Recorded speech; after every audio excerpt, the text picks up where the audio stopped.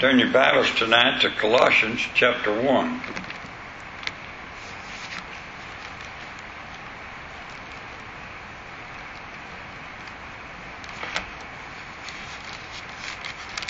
I got in the book of Colossians today and I couldn't hardly put it down. I just kept reading over and over. I'd like to read the first beginning in Colossians chapter 1. I'll begin to read in verse 1, please. Colossians chapter 1, verse 1. Paul, apostle of Jesus Christ, by the will of God, and Timotheus, our brother, to the saints and faithful brethren in Christ which are at Colossus. Grace be unto you and peace from God our Father and the Lord Jesus Christ. We give thanks to God and the Father of our Lord Jesus Christ, praying always for you, since we heard of your faith in Christ Jesus, and of the love which you have to all the saints, for the hope which is laid up for you in heaven, whereof you heard before in the word of the truth of the gospel, which is coming to you as it is in the world, and bringeth forth fruit as it doeth also in you, since the day you heard of it, and knew the grace of God in truth, as you also learned of Epaphroditus, our dear fellow servant, who is for you a faithful minister of Christ, who also declared unto us your love in the Spirit. For this cause we also, since the day we heard it, do not cease to pray for you, and desire that ye might be filled with the knowledge of his will in all wisdom and spiritual understanding, that ye might walk worthy of the Lord unto all pleasing, being fruitful in every good work, and increasing in the knowledge of God, strengthened with all might, according to his glorious power, unto all patience and long suffering with joyfulness, giving thanks unto the Father, which has made us meet to be partakers of the inheritance of the saints in light, who hath delivered us from the power of darkness, and has translated us in the kingdom of his dear Son, in whom we have redemption through his blood, even the forgiveness of sins, who is the image of the invisible God, and the firstborn of every creature. For by him were all things created, that are in heaven and that are in earth, visible and invisible, whether it be thrones or dominions or principalities or power. All things were created by him and for him. And he is before all things, and by him all things consist. And he is the head of the body, the church, who is the beginning, the firstborn from the dead, that in all things he might have the preeminence. For it pleased the Father that in him should all fullness dwell. And having made peace through the blood of his cross, by him to reconcile all things unto himself, by him, I say, whether they be things in earth or things in heaven. And you that were sometime alienated and enemies in your mind by wicked works, yet now hath he reconciled in the body of his flesh through death, to present you holy and unblameable and unreprovable in his sight, if you continue in the faith, grounded and settled, and be not moved away from the hope of the gospel which ye have heard, and which was preached to every creature which is under heaven, whereof I, Paul, am made a minister, who now rejoice in my sufferings for you, and fill up all that which is behind of the affliction of Christ in my flesh for his body's sake, which is the church, whereof I am made a minister according to the dispensation of God, which is given to me for you to fulfill the word of God, even the mystery, which has been hid from ages and from generation, but now is made manifest to his saints, to whom God would make known what is the riches of the glory of his mystery among the Gentiles, which is Christ in you, the hope of glory, whom we preach, warning every man and teaching every man in all wisdom, that you may present every man perfect, that we may present every man perfect in Christ Jesus. Whereunto I am laborer, striving according to his working, which worketh in me mightily. Heavenly Father, I do love this chapter, and I pray tonight that you'll give us unction of the Holy Spirit, that we might everyone get a blessing from thy word. In Jesus' name we pray. Amen. I was talking to Barry just before the service, and we were discussing a young man, and his pastor's having some problems, and he asked the young man to preach for him. And the young man, the pastor said to his congregation that morning, now y'all come back tonight because this young man's going to preach for us, and he's going to strip you hide tonight. He said he's just going to strip your hides tonight, so be prepared for it. And I got to reading these verses of Scripture, and I got to thinking, that ain't preaching, you know. I don't know where in the Bible it tells us to strip people's hide. And Colossians chapter 1, especially verse 27 through 29, I'd like for us to read them. Verse 27, to whom God would make known what is the riches of the glory of this mystery among the Gentiles, which is Christ in you, the hope of glory.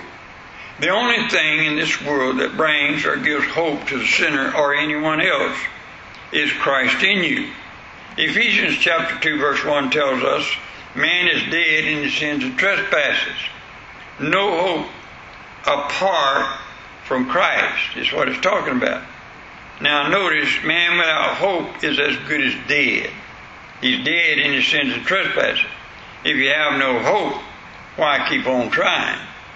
Now, I remember one night I used to pitch fast pitch softball.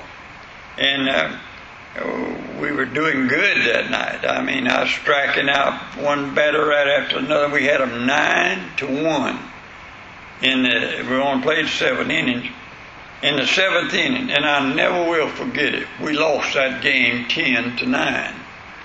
And everything they would do, they'd hit it on the end of the bat, and it'd roll right down, and they'd get on, you know, and they'd get a run, and they'd knock it out in the field, and they'd drop it, and after a while, you just want to say, what's the use? I mean, you couldn't get a guy out. I don't care what you did. It just seemed like there was no hope to it. You just want to throw your hands up in the air and give up. And you don't. But a man without hope in this world he just has no hope. Why keep on trying? Now, but the child of God has hope. Christ is the hope of glory. Now, number one, this Christian hope is for all. Notice, if you would, please, in verse 27 with me for just a second. To whom God would make known what is the riches of the glory to this mystery among the Gentiles, which is Christ in you. Doesn't mention Jews, doesn't mention Gentiles. It doesn't mention one race above another. It just says you, which means that not just the Jews and not just the Gentiles, but you, that means anyone. That's why I love preaching Christ so much. When you preach Christ Jesus, you're preaching to everybody.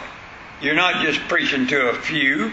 And so we know, first of all, the Christian hope is for everybody. Number two, Christ is the foundation of the Christian hope of glory. Notice Jesus first leads us to God the Father. Then Jesus leads us on to glorification. That is, Jesus won glory through his victory. Jesus won victory over sin, death, and the grave and hell. Now, the glory to me is, I ain't going to die. Amen. I'm going to live forever.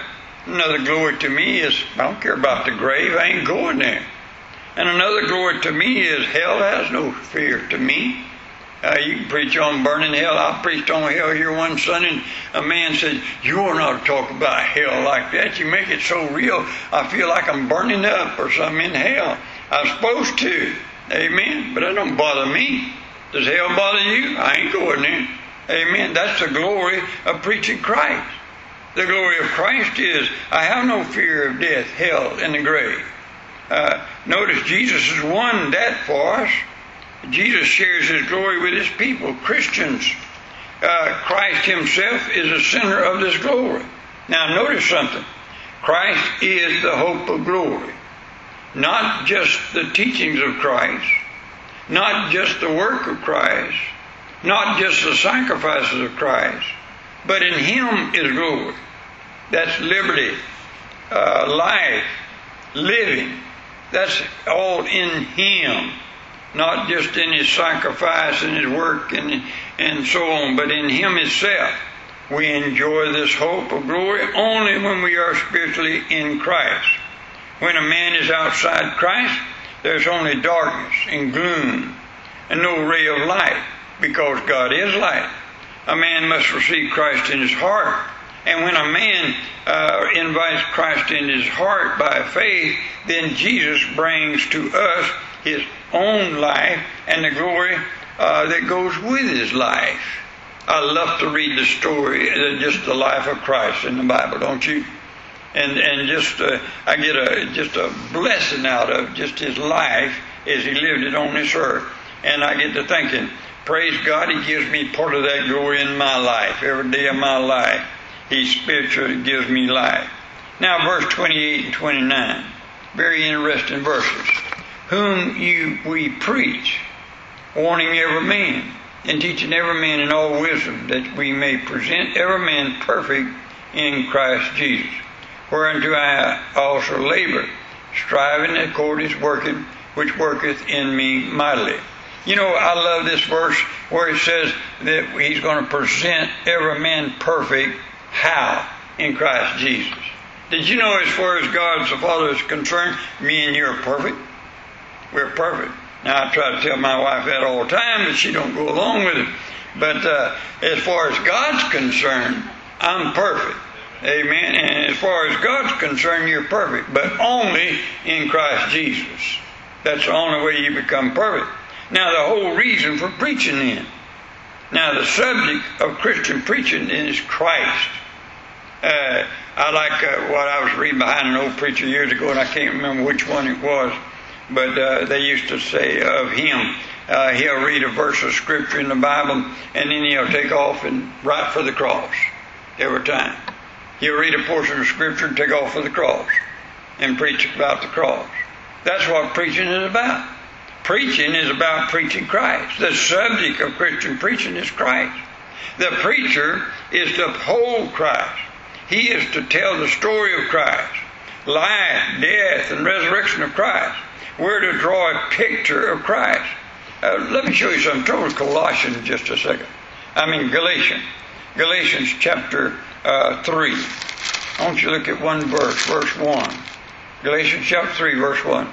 O foolish Galatians, who hath bewitched you that you should not obey the truth, before whose eyes Jesus Christ hath been evidently set forth, crucified among you? Now I want you to watch this. The preacher is to uphold Christ. You know what Galatians there said? Hey, O foolish Galatians, who has took you away from uplifting Christ Jesus? The whole idea is that when we sing songs in this church, we're to uplift Christ. When we're to preach, we're to uplift Christ. Everything we do in this place ought to be for one thing, to uplift Christ Jesus. Now watch this. We are to tell the story. I use illustrations all the time and trying to tell the story of Christ. And a lady came up to me and went, you ought not to use your own illustrations. That's personal things. You ought to not to do that. Tell all the time of your life and stories about your life. That's all I know. Amen. Only thing I know is me. And what I'm trying to do is relate some things that happened in my life to what Christ has done in my life, so I can be a help to somebody else to show them Christ and how Christ works. That's the only reason of doing it, not to glorify me. And by the way, I don't have that exciting a life anyhow. So the whole thing is I want to talk about Jesus. We're to draw a picture of Christ Jesus when we preach. A preacher is to show forth. That's what it's about. The grace of Christ, the claims of Christ, of whom He is, to show His relation of Christ to everything in life. Did you know I believe this with all my life? All of life centers around the Lord Jesus Christ. Everything in life centers around the Lord Jesus Christ. And you'll never be happy as a Christian till you get to that place in your life that everything you do ought to be centered around the Lord Jesus Christ, period. And when you get there, that's preaching Christ. There's power in uplifting Christ or preaching Christ. Notice, if you would, Jesus himself said, if I be lifted up, I will draw all men unto myself. Now that's salvation. That's power over sin and the devil. And when a preacher wanders off in other subject, he loses his power. Brother Roloff used to say that's running rabbits. A lot of preachers get a verse of Scripture, and they'll read that verse of Scripture, and then they'll take off somewhere that had nothing to do with the Bible or Christ Jesus or nothing else. They'll go talking about everything else in the world. It's sort of like that wedding I went to, and the man got up and talked about a peanut butter sandwich he had on the way to the wedding service. What's that got to do with a wedding? And that's a lot of way preachers do. They get in the pulpit and they start preaching, and they read a verse of Scripture and take off running rabbits. And the Bible says that when you do that, you lose your power. You lose your influence. Now, I'm going to tell you something. I want power of God. Amen. I want to have influence on somebody with the Word of God. And the only way you do that is preach Christ. Now notice something else. The field of Christian preaching is to everybody.